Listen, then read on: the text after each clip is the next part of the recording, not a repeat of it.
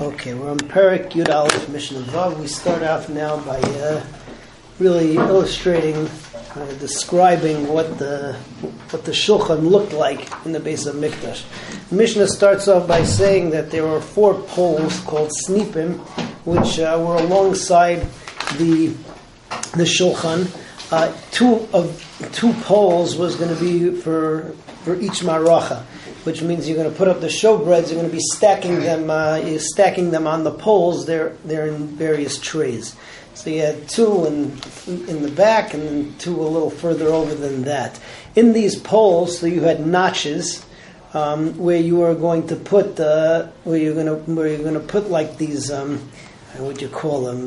What's it called? Where you're going to put like these little sticks, which are flat on one side and oval on the other side, and that way they're going to fit into the notches. The notches, the kanim that go into those notches, so there were 28 of them.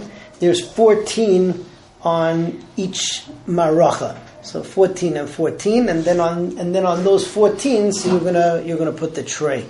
The erech of the poles is going to go to the width of the shulchan, and the way that it was in the Mishkan is that all of the kalim, so their long way went the long way of the Mishkan. So the shulchan, which was in the northern part of the of the Kodesh, so that was the long way of the shulchan went according to the long way of the Heichel. So that is Mishnah Vav.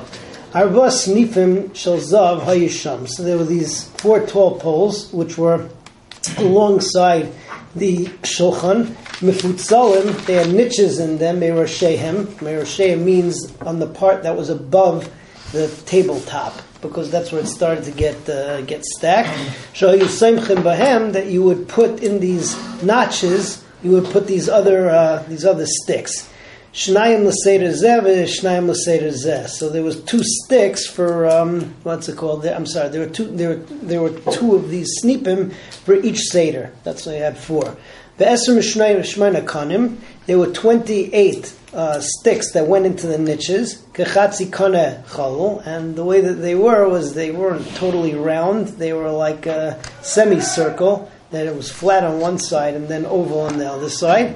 Arba asol l'seder zeh. There were 14 on one side. Arba asol l'seder zeh. Lo sidur kanim. I forgot to mention this. Setting up the kanim, lo netilasam, setting up the sticks that you would set up the lechem aponim, or taking them away. Neither of them was deicha Shabbos.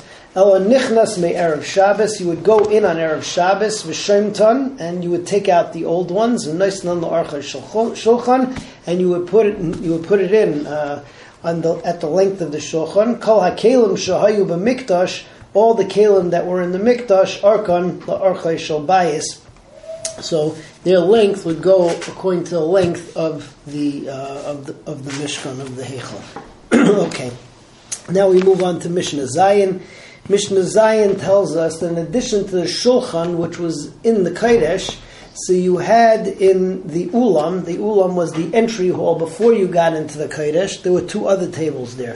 There was one made out of marble, where you put all of the lechem aponim that was going in, and then you had the gold table in there also, where you put all of the lechem aponim that had been on the shulchan for a week, and now you're going to take it off.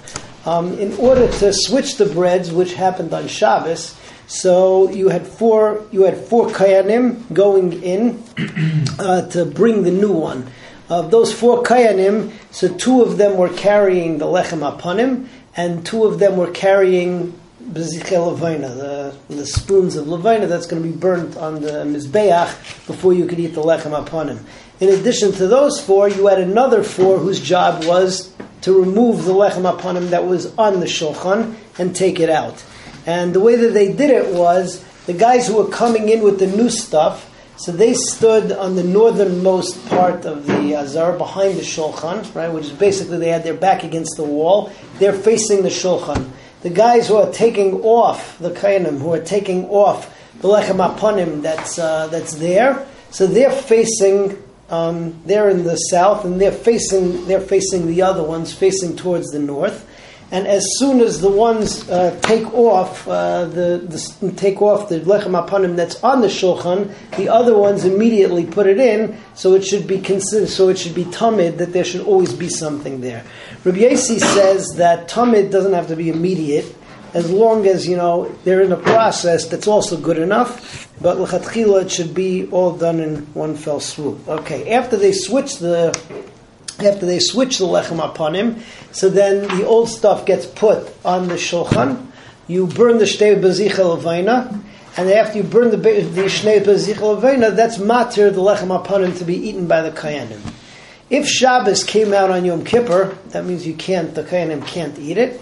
So they eat it that night instead. And one other halacha says that if Yom Kippur came out on Erev Shabbos, and on Erev Shabbos, so usually after Matzah Yom Kippur, so they would eat the sar shel Yom Kippurim. The Kohanim would eat it that night. Now over here you have an interesting situation because you can't cook it that night. So what do? So the Mishnah says they would eat it that night, and the Babylonians they were very hardy and they would eat the meat raw. So without cooking it, and that is what you have in Mishnah Zayin. Shnei shulchanais hayab ulam mibifnim. So there were two tables in the ulam, in the inside. Al Pesach Habayis. Echad shel shayish, one was of marble, ve'echad shel zav, and the other one was of gold. Al shel shayish, on the marble one, noisnim lechem hapanim bichnisasei. You would put the lechem hapanim on its way in. Ve'al shel zav b'yitziyasei.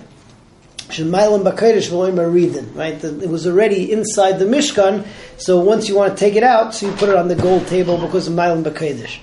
Ve'echad shel zav mi bifnim, and then there was, of course, the shulchan of zav inside. She'ol of lechem hapanim tamid, that there was always lechem hapanim. Arba kayanim nichnasim. 4 kayanim went in to bring in the new lechem hapanim. Shnayim biyadam shnei sedarim. 2 of them held the 2 sedarim of the lechem hapanim. V'shnayim biyadam shnei bazichim, and 2 of them held the 2 bazichim. Arba makaimim makdimin lefnehem. There were 4 others who came in before them. Shnayim litos shtei sedarim. 2 of the kayanim were to take away the stuff that was on the shulchan presently. V'shnayim litos shnei bazichim. The other 2 to take away the 2 bazichim. Hamachnisim oimdim bat safain. The ones who are coming to bring the new stuff, so they were standing in the north with their back to the north wall of the Mishkan, upneim ladarim, and they were facing the darim, which means they were facing the shulchan. Hamaitziim oimdim bat darim. The ones who were taking out the bread, so they were in the south, upneim latzafain. Elu meishchin, so the ones who were taking it away, they pulled it out. They pulled out the bread. The elu manichim, the other ones put in the new stuff. The tipchay shel zeh keneged tipchay shel zeh. Right, the edge of one bread was at the edge of the other bread. In other words, there was basically no time that the shulchan didn't have something on it. Shenemar lefonai tamid. Rabbi Yossi Aimer afilu elu neitlim elu manichim. Even if one takes off and then the other one puts on afterwards, Avzu Haisa Tamid, that's also considered to be Tamid.